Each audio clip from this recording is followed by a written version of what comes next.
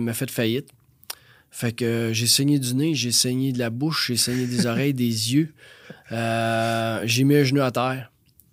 Et Normand Chevrier est venu, il m'a dit « Tu y crois-tu encore à ton rêve? » Oui. Fait que il me disait « Finalement, le jeune, tu saignes pas tant que ça. C'est pas si pire que ça. C'est juste une petite égratignure. » Ça fait partie d'entrepreneur. Ça aurait pu me casser de là et de plus jamais être en affaires. Ça a pris 1 an à me relever.